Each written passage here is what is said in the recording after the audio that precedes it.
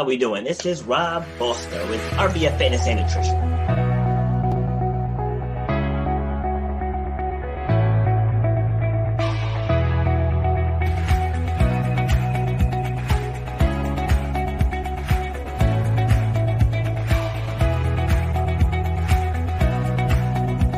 People upgrade their iPhones, they upgrade their Androids, they upgrade their laptops, but they're operating with the same brain that they operated with for the last decade. You should know the value that you bring to the marketplace. You know what your passion is. You know why you do what you do. So racism, it's out there, but it doesn't have to stop you. Just because somebody might look at you a certain way, that doesn't have to stop your forward progress. Where you have to eliminate the excuses. You got to make that game plan say, for me to get to that point.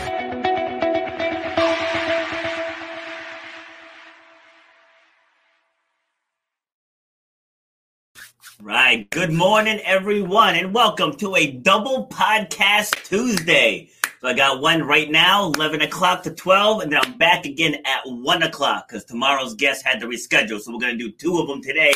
That way, you guys don't miss out on hearing her journey as well. So this is episode 77. I don't know if I said that yet. So we're creeping up on the next milestone of 80 as we roar to get into the triple digits. So today we're going to talk about serving underserved communities and a unique approach that this gentleman is taking to put his, I don't want to say his stamp on it, but to put some effort behind the words, because everybody talks about wanting to help people in need, but then when it comes time to actually help, that's where people drop off. So what this man is doing is incredible. He was here several episodes ago. He's my first two-time guest, so I'm not going to go through the long-winded intro like I usually do. So let's just bring him on. Adam Chaka. Come on down. Welcome to the show, sir. Excellent. Oh, I appreciate the warm welcome. Awesome. My pleasure. You know how I do by now. All right. So when you were on last, I felt like we didn't cover everything that we needed to cover because it sounds like an hour is a long time for these things, but it's really not. I mean, God, Avengers Endgame was 3 hours and 20 minutes. And that was a movie. Like we're talking about real life stuff here. So just give everyone an overview again of the question I always ask: who is Adam? So give the crew a refresher. Excellent. Thank you. Adam Chaka, founder of the Chaka Network. And my second book is all about my vision, building 14 dance studios, 14 major American cities. It's a grand vision. I'm coming through. I'm an instrument of God. I'm just so grateful every day and humbled to have this mission. And but my day job is I'm a high school teacher. So high school teacher, 15 years. Married, 2 kids outside of Boston, and I think that's where the first dance studio is going to be. Thank you for having me on, Robert. My pleasure, my pleasure. So as we get into the story, I am going to ask you a couple questions, and I don't want to catch you off guard with them, but I might catch you off guard with them.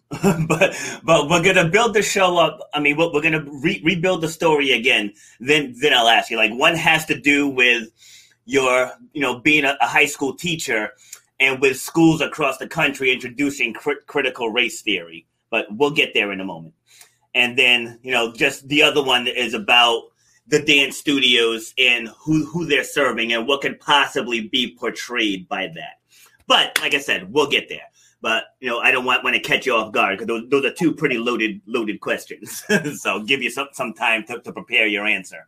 So let's go back to how did you get started? So before you wrote your first book, what led you to write that book?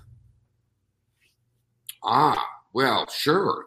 That is my first book was on my road to sobriety, how I was able to overcome alcoholism and anxiety and depression. That's the short answer. I don't know if you how much you want me to go into the first book, but it was pretty powerful. I can mention a little bit about I was a drunk, an alcoholic.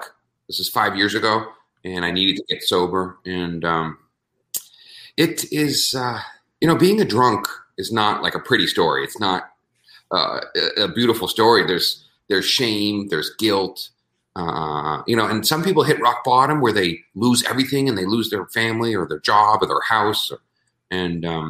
So by the grace of God, I discovered Wayne Dyer. I know you know that name, Dr. Wayne Dyer. Yeah.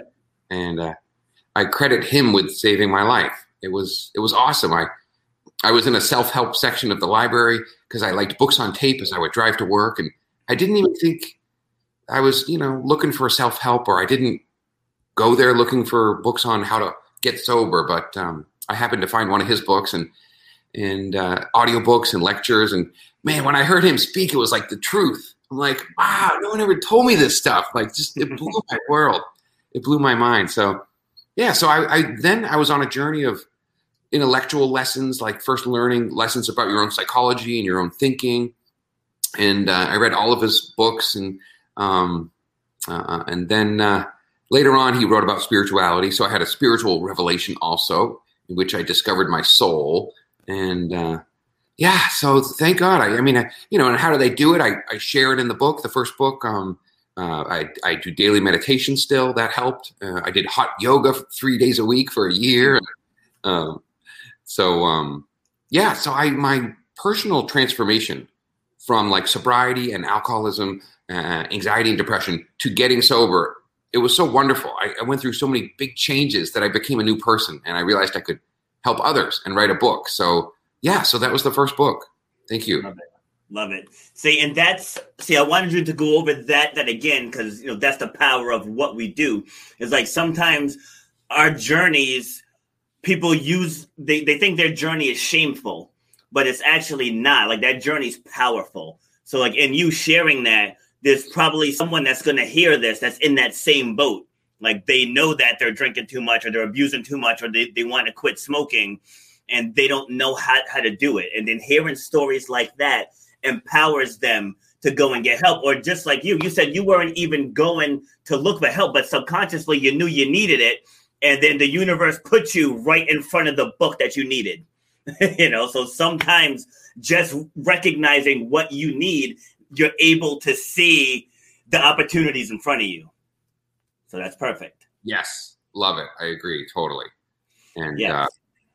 I wish I could just, share in one sentence, like how to get sober. Like, if for someone who's hearing this and is thinking they're drinking too much, there were so many lessons I learned. And so those are my first book, 50 Days to a Better Life. It's 50 lessons over 50 days.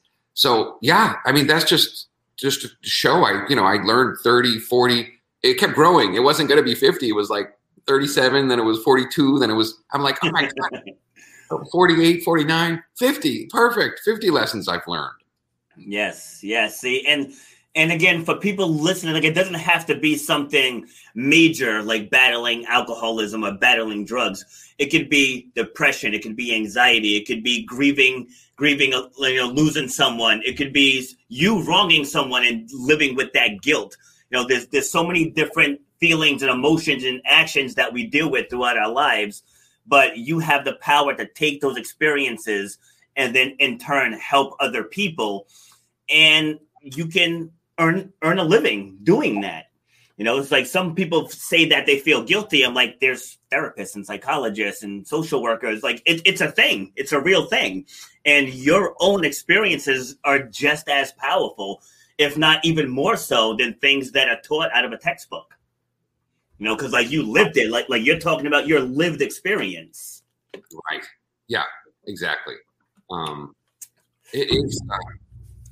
It's so powerful. And I'm so grateful to, have discovered Wayne Dyer and learn those lessons. And then, because my life sober now is so much better. I mentioned stress and anxiety and depression, but it was powerful. I'm a high school teacher. And so after school, I'd be in tears 3 days a week, driving home in tears 3 days a week. I was suicidal at one point. It was rough. There's a lot of suffering and pain. And now it's like, almost no stress, no anxiety. It's like, I'm on purpose. I've discovered a life purpose, which I know we're going to talk about. And it's great. Thank you.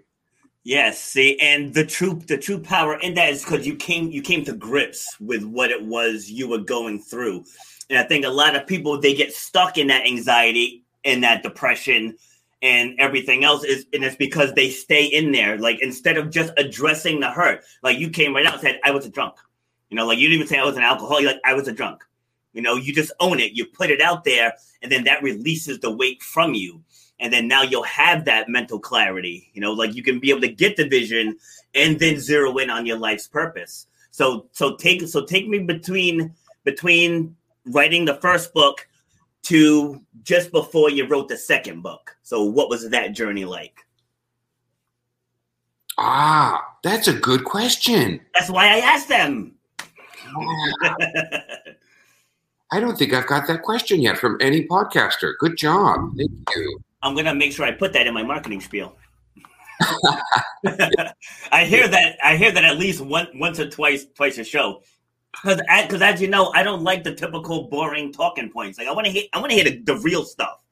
It's like, that's why I don't pre-screen anyone beforehand, because I want your actual raw journey. And that's what the listeners are attracted to.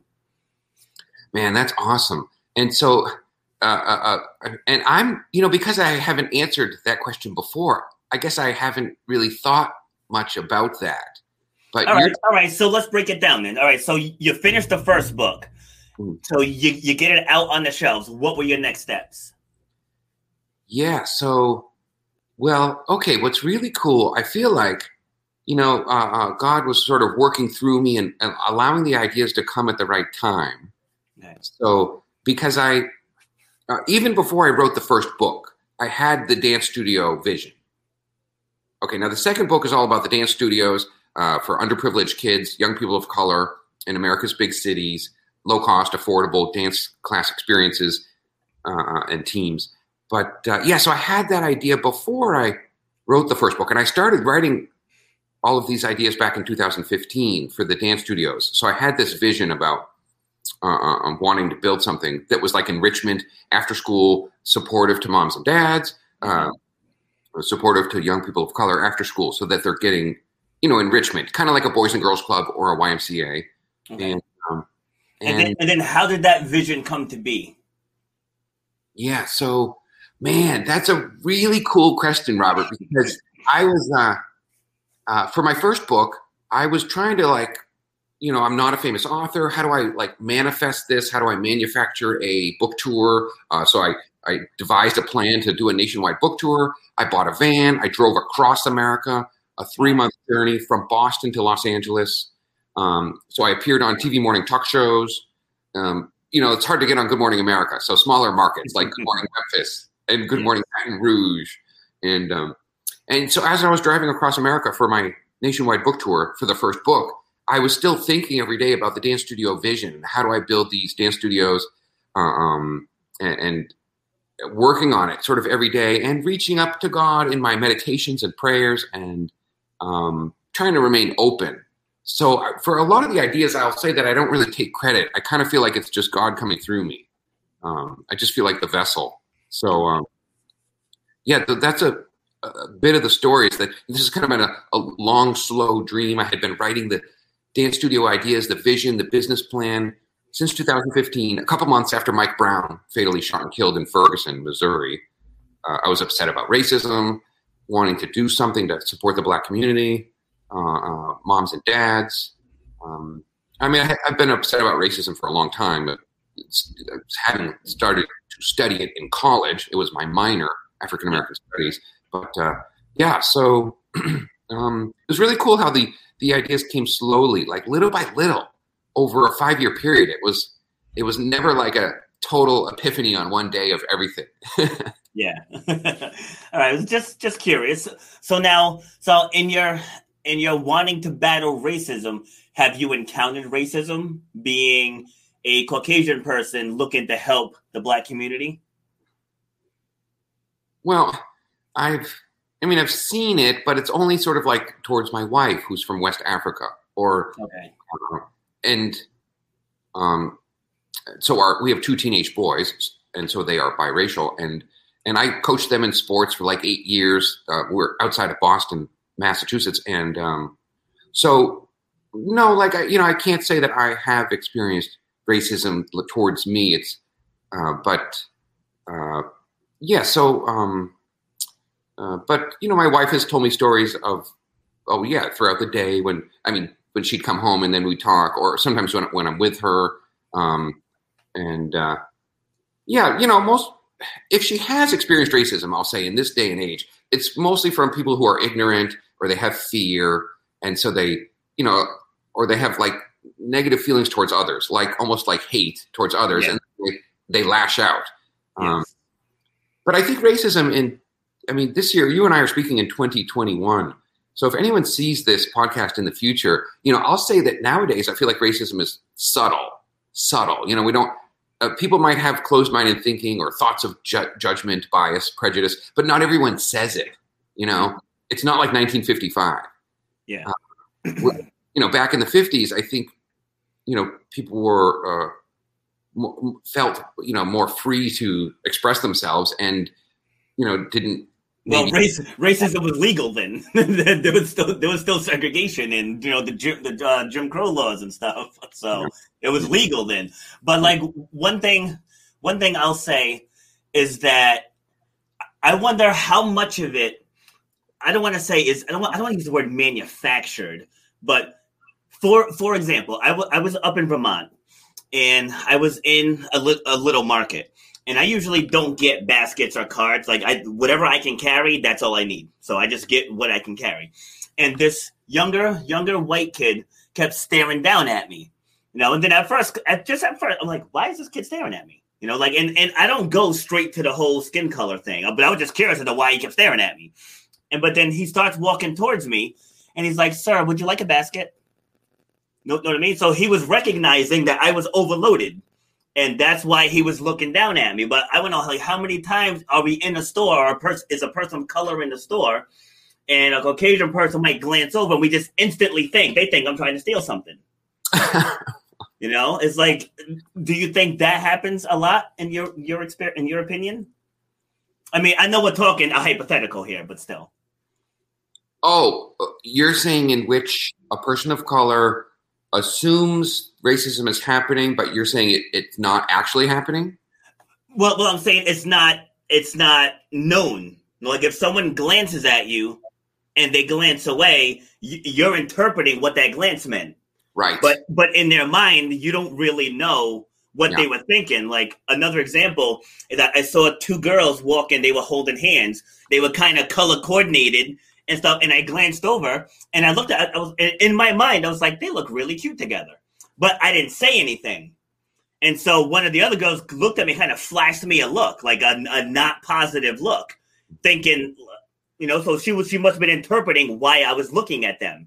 When in reality, they looked adorable. They looked absolutely adorable. So that just those two instances just got me thinking. Like, I wonder how many times that happens. Because one thing when discussing racism is people will say, like, I go somewhere and people are staring at me, and it's like, yeah, but that doesn't mean it's necessarily racism. So what are your thoughts on that? Sure, what.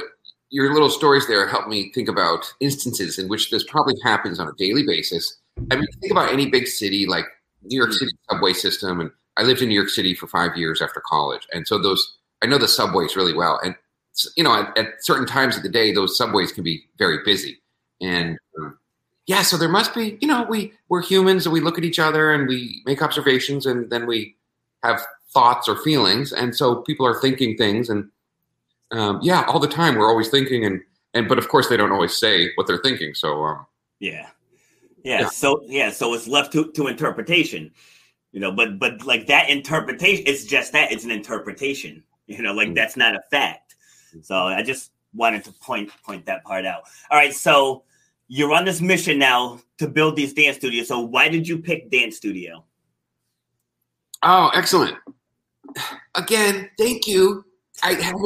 Somebody hasn't asked this question and, or maybe ever. Oh, Robert, so awesome to be with you today. Brilliant questions. This is what I do. Well, and I love sharing this part of the story. So I was coaching my two boys in sports for about 8 years, youth soccer, youth basketball. We're outside of Boston, Mass, and so we're in the suburbs. And so when the kids would play in soccer games against, travel soccer, you play against the towns right around you. Travel basketball, you play against the towns or cities right near your town, your city, right? So we're in the suburbs, and we'd play the towns around here, and so it's like a lot of little white boys. Okay, fine, no big deal. And again, with my wife being from West Africa, our two boys are biracial, and so I sometimes had that perspective where like my kid was the only black kid on the team, but no big deal. Like everyone was nice. I can't say that we experienced racism. I just had that different perspective. And anyways, when my older one was age 10, we started doing AAU basketball. I believe you're familiar with AAU. Oh yeah, yep. Basketball tournaments. And so that it was 2015, 16. First time in my life as a white man that I got to see a youth basketball team with 13 black and brown boys.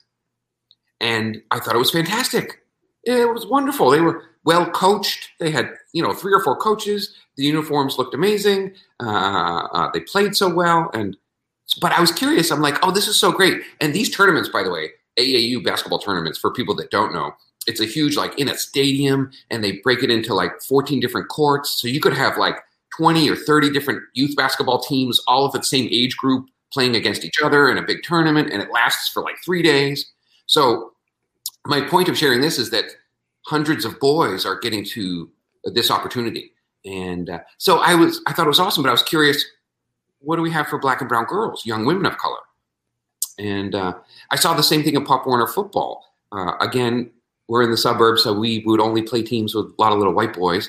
But around that time, we started to play Brockton, Randolph. These are two diverse communities right near Boston. And it was the first time in my life, as a white man, I got to see a youth football team with like 47 black and brown boys. And again, fantastic. They were well organized, 10 coaches. I knew one of the coaches from, he was an old high school friend. And but again, curious, okay, this is great. What do we have for black and brown girls, young women of color here in Boston? And so at that time, I discovered the popularity of hip-hop dance through reality TV. Maybe you know Miss Diana Williams. Oh, in fact, you do. She has the Dancing Dolls brand, multi-million-dollar brand now in the South with multiple locations. And then, of course, there are Netflix documentaries. We see it's popular at many colleges and universities with the marching band and dance team and cheer squad. So, so it was, cool to realize like, oh, this is something that black and brown girls are excited about. They want to do it. It wasn't like I was taking my boys for piano lessons for 7 years, and it was like pulling teeth. They just never wanted to go. I'm like, no, get your piano book. We're going. Get your piano book. No, we're not quitting. So for like 7 years. And, so it was like hard to get them to do it. Whereas for dance and hip hop dance for black and brown girls, I realized it was not a hard sell. It was like, oh, they're already interested in this. They want to do it. They're excited about it. And maybe the families like it too, because it's, in ways hip hop, some of the dance moves come from African dance. Okay. Right. So, I realized that hip hop, of course it comes out of the black experience in America, but it also helps to celebrate the diaspora, the tradition, the culture, the dance of the African diaspora, because some of the dance moves are African in nature. So I started to envision an Afrocentric dance studio. I didn't know much about Afro-Cuban or Afro-Caribbean, but so that's where the idea really started. Love it.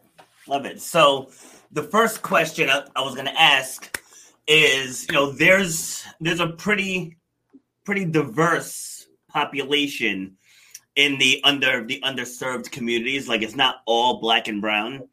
So is it going to be open to everyone with like a focus on black and brown?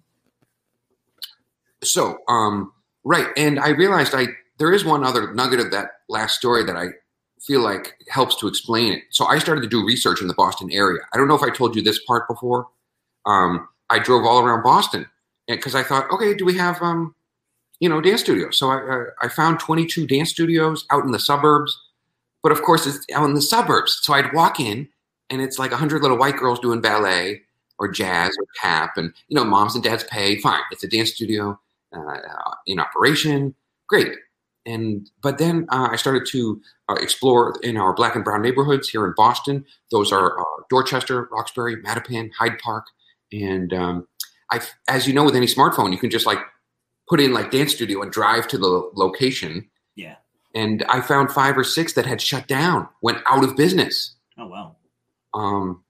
And I found 2, but they were really small. It was not like the robust, Miss Diana with the dancing dolls, with hundreds of girls being, having this opportunity. So it was at that point where I realized, we have all these opportunities for boys, Black and brown boys here in Boston, but not as many opportunities for girls.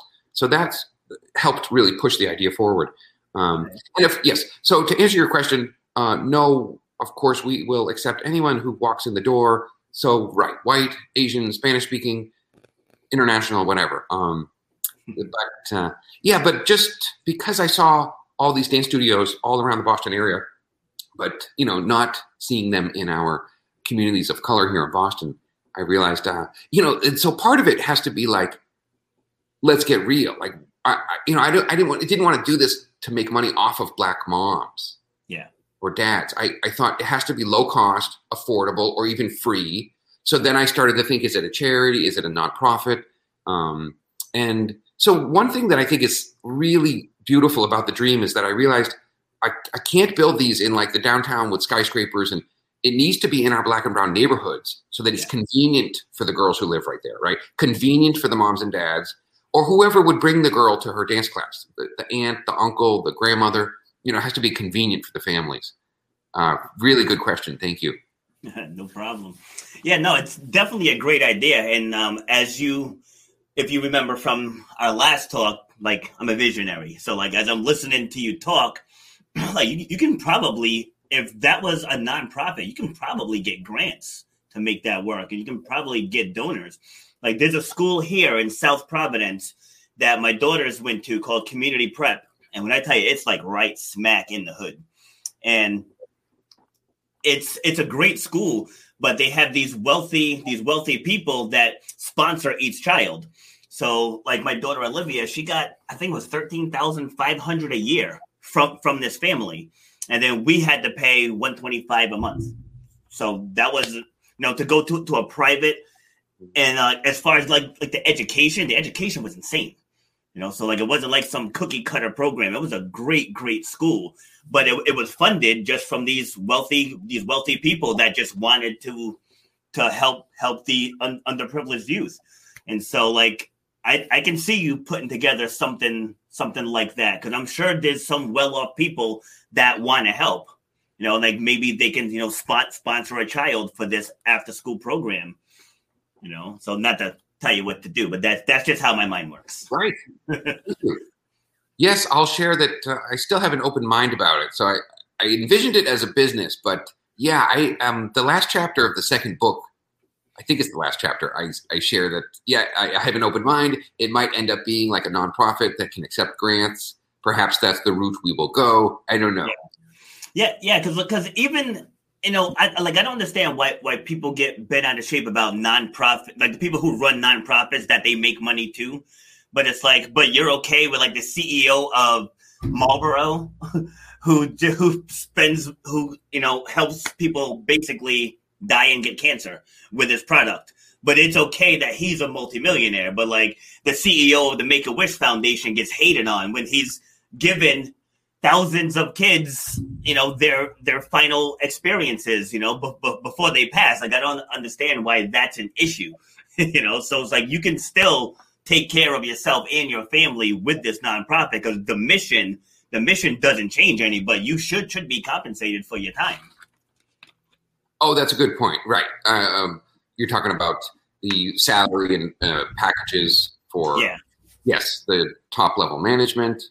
Right. Sure. I hear you. Yeah. So like I know people get hated on for that, but it's like, it's like, don't you go to work to get paid? It's like, I'm going to work too. It's the exact same thing. All right. So how soon do you think, or just do you have a timetable for when the first one could be ready? Right. Okay. So to answer that, I'll say that, these business plans, this vision for the dance studio company, again, 14 dance studios, 14 major American cities.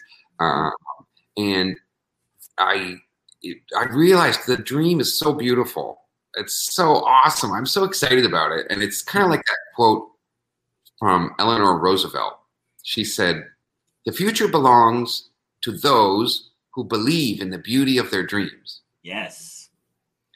And so it was, but believe it or not, only a couple months ago, October of 2020, in which I had like 85 pages written of the dance studio vision, the dance wear, the after school schedule, all the details of like how to run it all, and the hiring of dance instructors, like the full business plan. And I didn't think it was going to be a book. It was only at that time, a couple months ago, where I had like a vision and an epiphany, and had the courage to realize, oh my God, I just have to put it out there. It's so beautiful that it's like an ask to the universe. And I realized I had to, turn it into a book. So it was only a couple months ago where I thought, oh my gosh, I should just like publish this and put it out as a book, because I'm going to need some help and the team. And I thought, how can I get started? I don't have any cash flow. I can't hire employees now. And I realized, I could get some interns. So right now I have 10 college interns from 7 different HBCUs. Nice. And so we are, talking about early steps, like how do I get the first location? Like maybe even in the summer, can I find business partners? Can I find a location for the first dance studio? How do I just start making it happen? Even before having J-Lo give me $4 million. That would be amazing, huh? Oh God, no, but I love the concept. Love the concept a lot. And so, will you tie in, say, life lessons that may be lacking in those communities? In saying that, like, there are a higher percentage of darker skinned people are growing up like without a father, or a father in prison, or parent, a mom who might be a workaholic, or there's so many different issues that are plaguing the inner cities. So, like, will there be maybe a central theme behind the dance? Have you thought of anything like that? Yes, definitely. Right. So many lessons that could be shared. So I'm imagining motivational speakers, guest speakers, workshops in which we can help to inspire and educate these young women on topics of financial literacy and life skills. Because I'll share that, I acknowledge that at the heart of this mission it's not really about dance. Yeah. At the basic level, like on a day-to-day basis, it's about listening to your dance instructor and paying attention. Follow along, be quiet, support the girls on your team. You're getting exercise, you're making new friends. These are valuable life skills. If you're on a dance team, you can't, you shouldn't be talking when the dance instructor is talking. And so, if she's the leader and we're learning this new dance, things like that, life skills. But then also it has to be about inspiring these young women to dream big, and we want you to do whatever you can do and be all you can be. So yes, can you sit on boards of major corporations? Can you, we want you to become doctors and lawyers, and we need you to please become senators and governors, and we need you to dream big. So yeah, so I'm going to have to, incorporate motivational speakers or workshops so that we keep sharing those very vital lessons that we all need. Good question. That's awesome. Yeah, like I do that with my fitness people. Like I tell people, they'll say, "Oh, you're a trainer, right?" Like, I'm not a trainer. I said, I'm a personal development coach. I said, I just happen to use fitness as the vehicle. So like with you, dance is going to be your vehicle. But I was just curious if there was a higher mission. So like when people come to me, I don't, my sole goal isn't just help them lose weight or put on muscle. So I go deep into, all right, where are you? Where are you currently? Where do you want to get? Because in order to get there, you have to become someone different. You know, like it's just how it is. Because right now you're lazy, you're an excuse maker, you don't prioritize yourself, and I go right down the list. Like if you stay as that person, you're never gonna get here. So now you have to become more confident. You got to have better self-esteem. You got to be disciplined. You got to be regimented. You know, like and you have to do all these steps if you want to get here.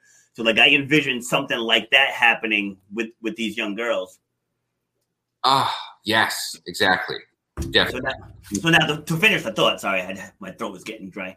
So I coached basketball in the city up in Providence, and it was quite the experience.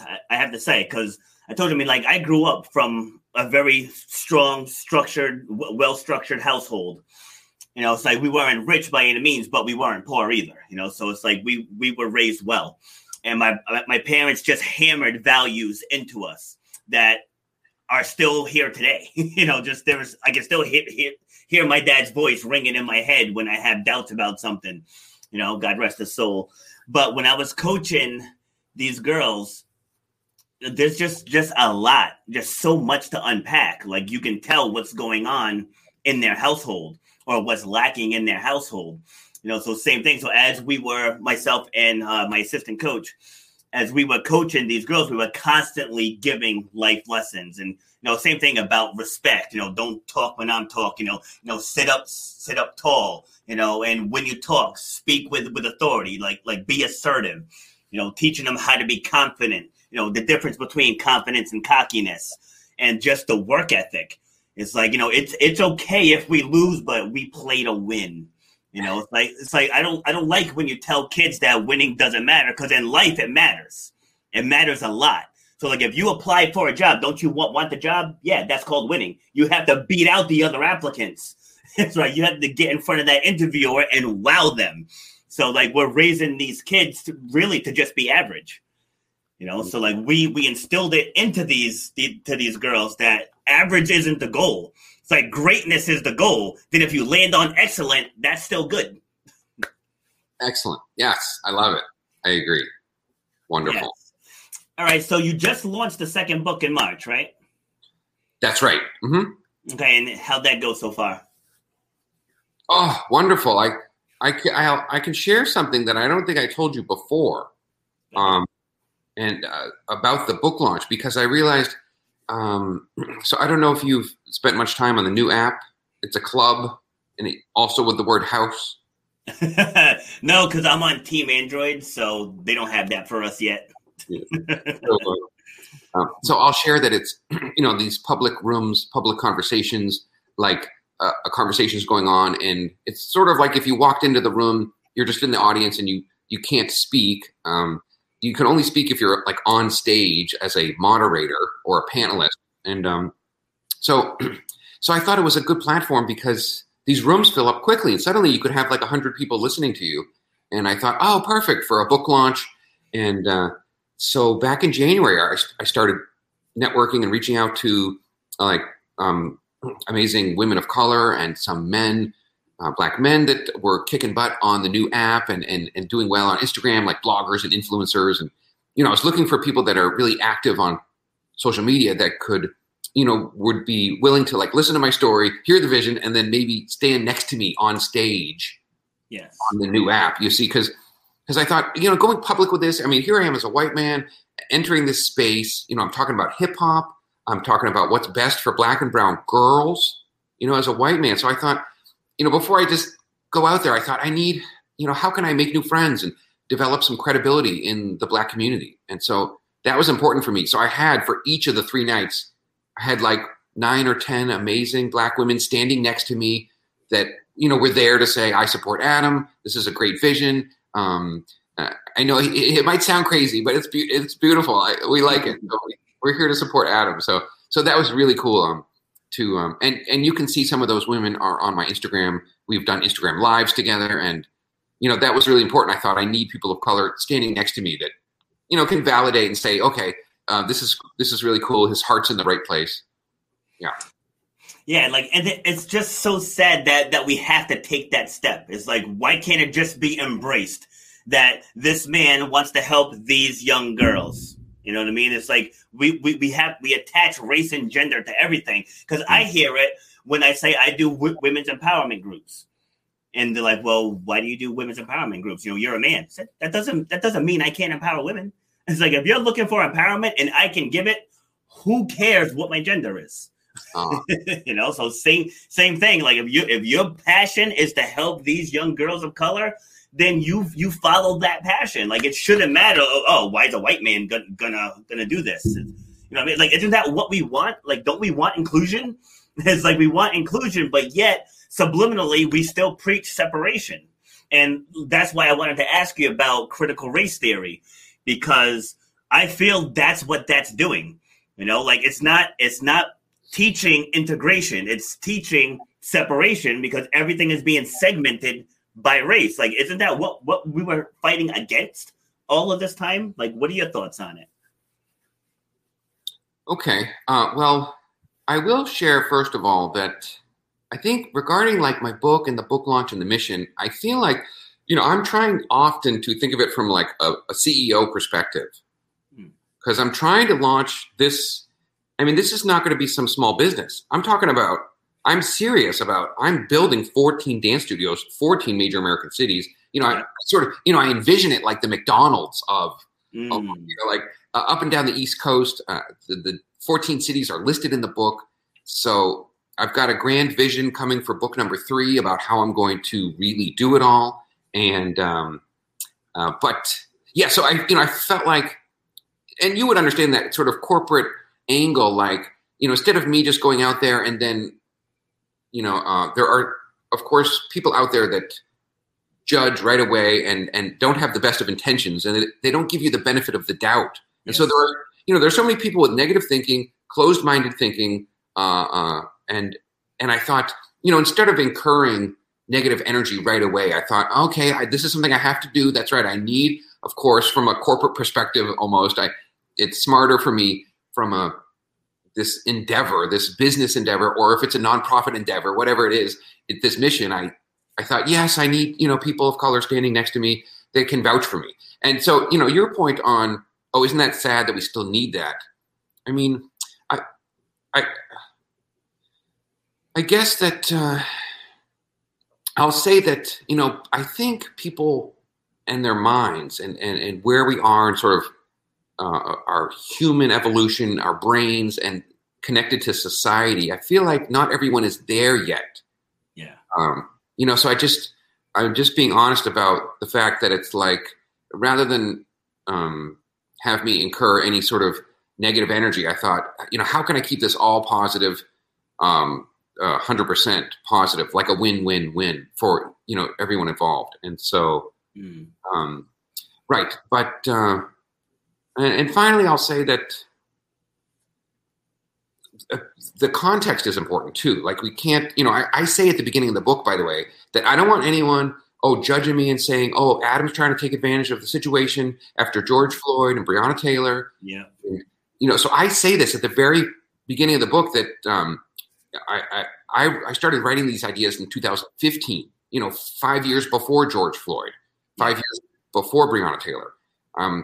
I started writing these ideas after Ferguson, Missouri, Mike Brown fatally shot and killed. And, you know, I was upset about police brutality and police aggression, but, and racism, but yeah. Okay. I guess I'll stop there. All right. So, like, an example of why I asked that is here down in South Kingstown, there's like this big push about pushing in, you know, the critical race ideology into schools. And so in one of the schools down there, one of the classes read a book, and the cover of the book, I don't remember the name of it, but the cover of the book shows a police car with a young black kid with his hands in the air. And then it just goes through talking about police brutality. But now we're talking to kids. You know what I mean? It's like, we're talking to kids. Now, for me, I'm a very rational thinker. You know, so I know it doesn't happen like that all the time. I mean, I'm 46 years old. I've gotten pulled over my share of time. I've gotten pulled over intoxicated twice, and one of the cops followed me home. With the other one, I was so close to home. He just let me go. I got pulled over 3 months ago, maybe 6 months ago, because I forgot. The DMV gave us an extension on our registrations because the DMV was all closed because of the pandemic, and I just forgot about it. So the cop pulls me over. I had an unregistered vehicle. He could have impounded the vehicle and inconvenienced me. He didn't. He's like, just get that done ASAP. So like I personally have never had an issue with it. But I just feel like when there is an issue, it's bombarded all over the media and all over social media that we think it happens more often than it actually does. And then the cops are being unfairly targeted. So I just think it's dangerous putting that image into these young kids' heads. Then heaven forbid they do get pulled over. They react irrationally and then issues happen. Like, what are your thoughts? Yeah. Well, I think you make a valid point. If we, the media sensationalizes images, and so if we keep seeing those kinds of negative images, like a bad situation with a cop pulling over a young black man, let's say, and how it goes down.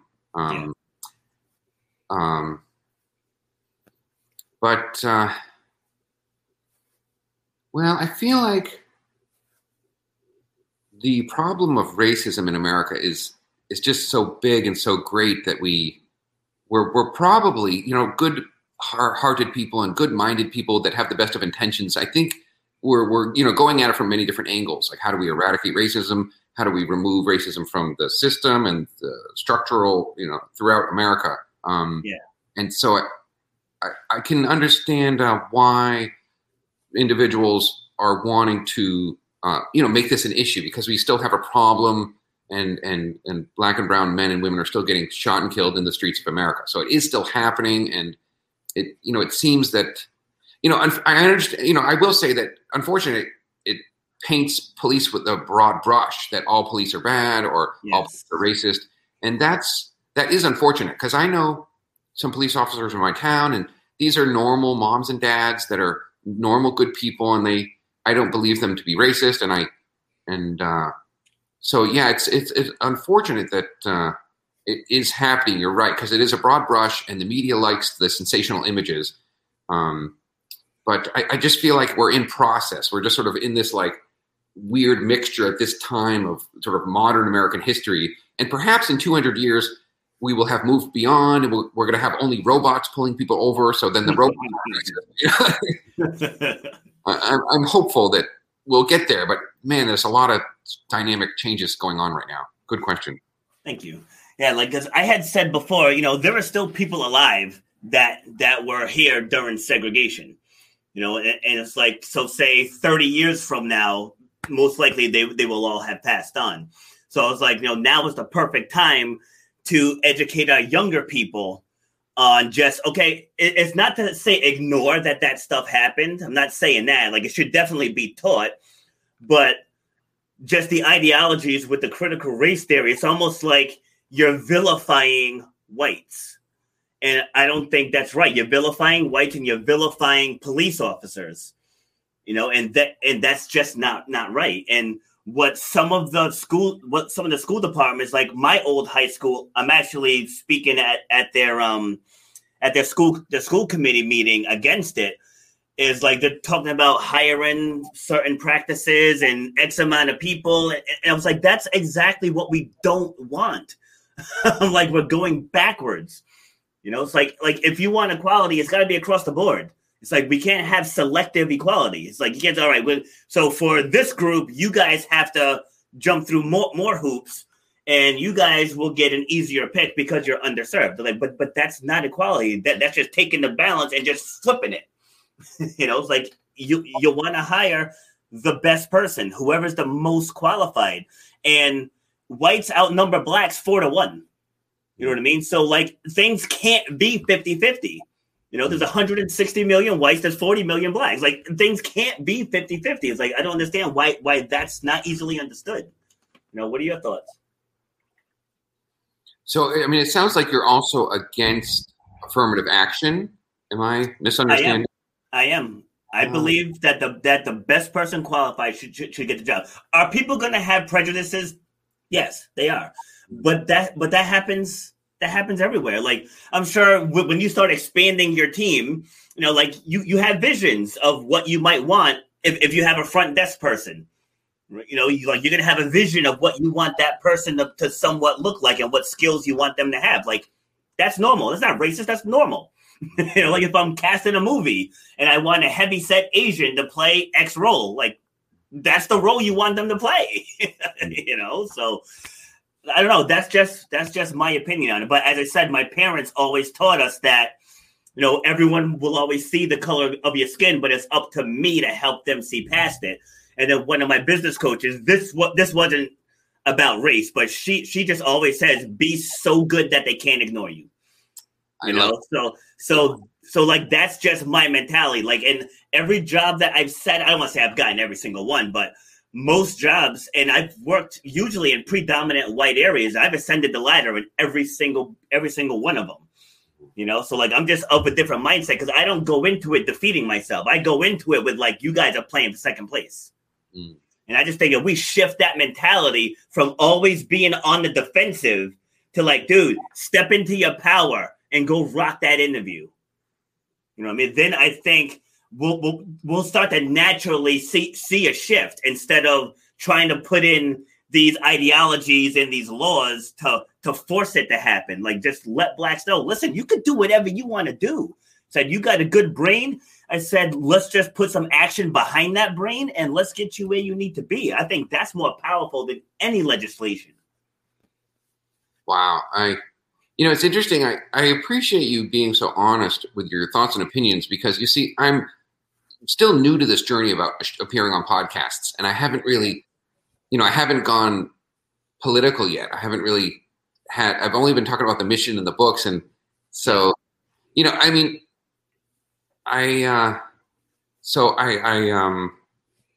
I feel like I don't want to get off topic though. I don't want to, maybe I'll let you bring us back.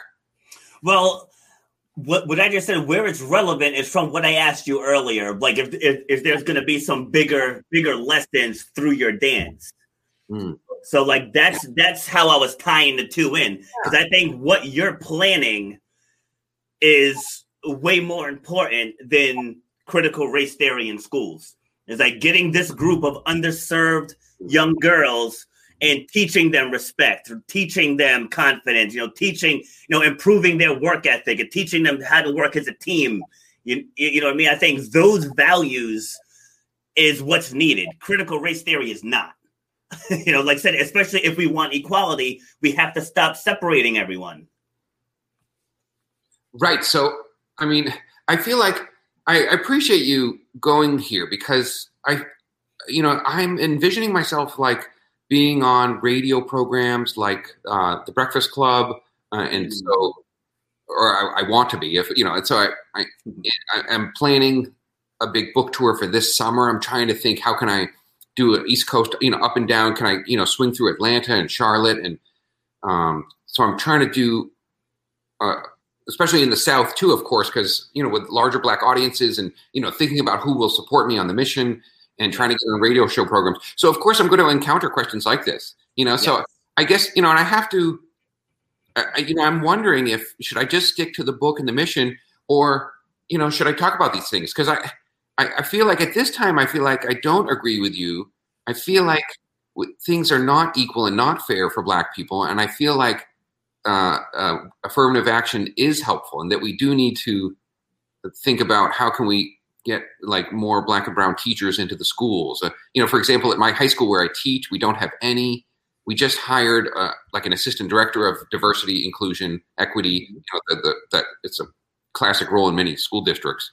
And I think it's a step in the right direction. But anyway, so fine. I'm just gonna. I guess I'll just leave it there. But I appreciate your honesty.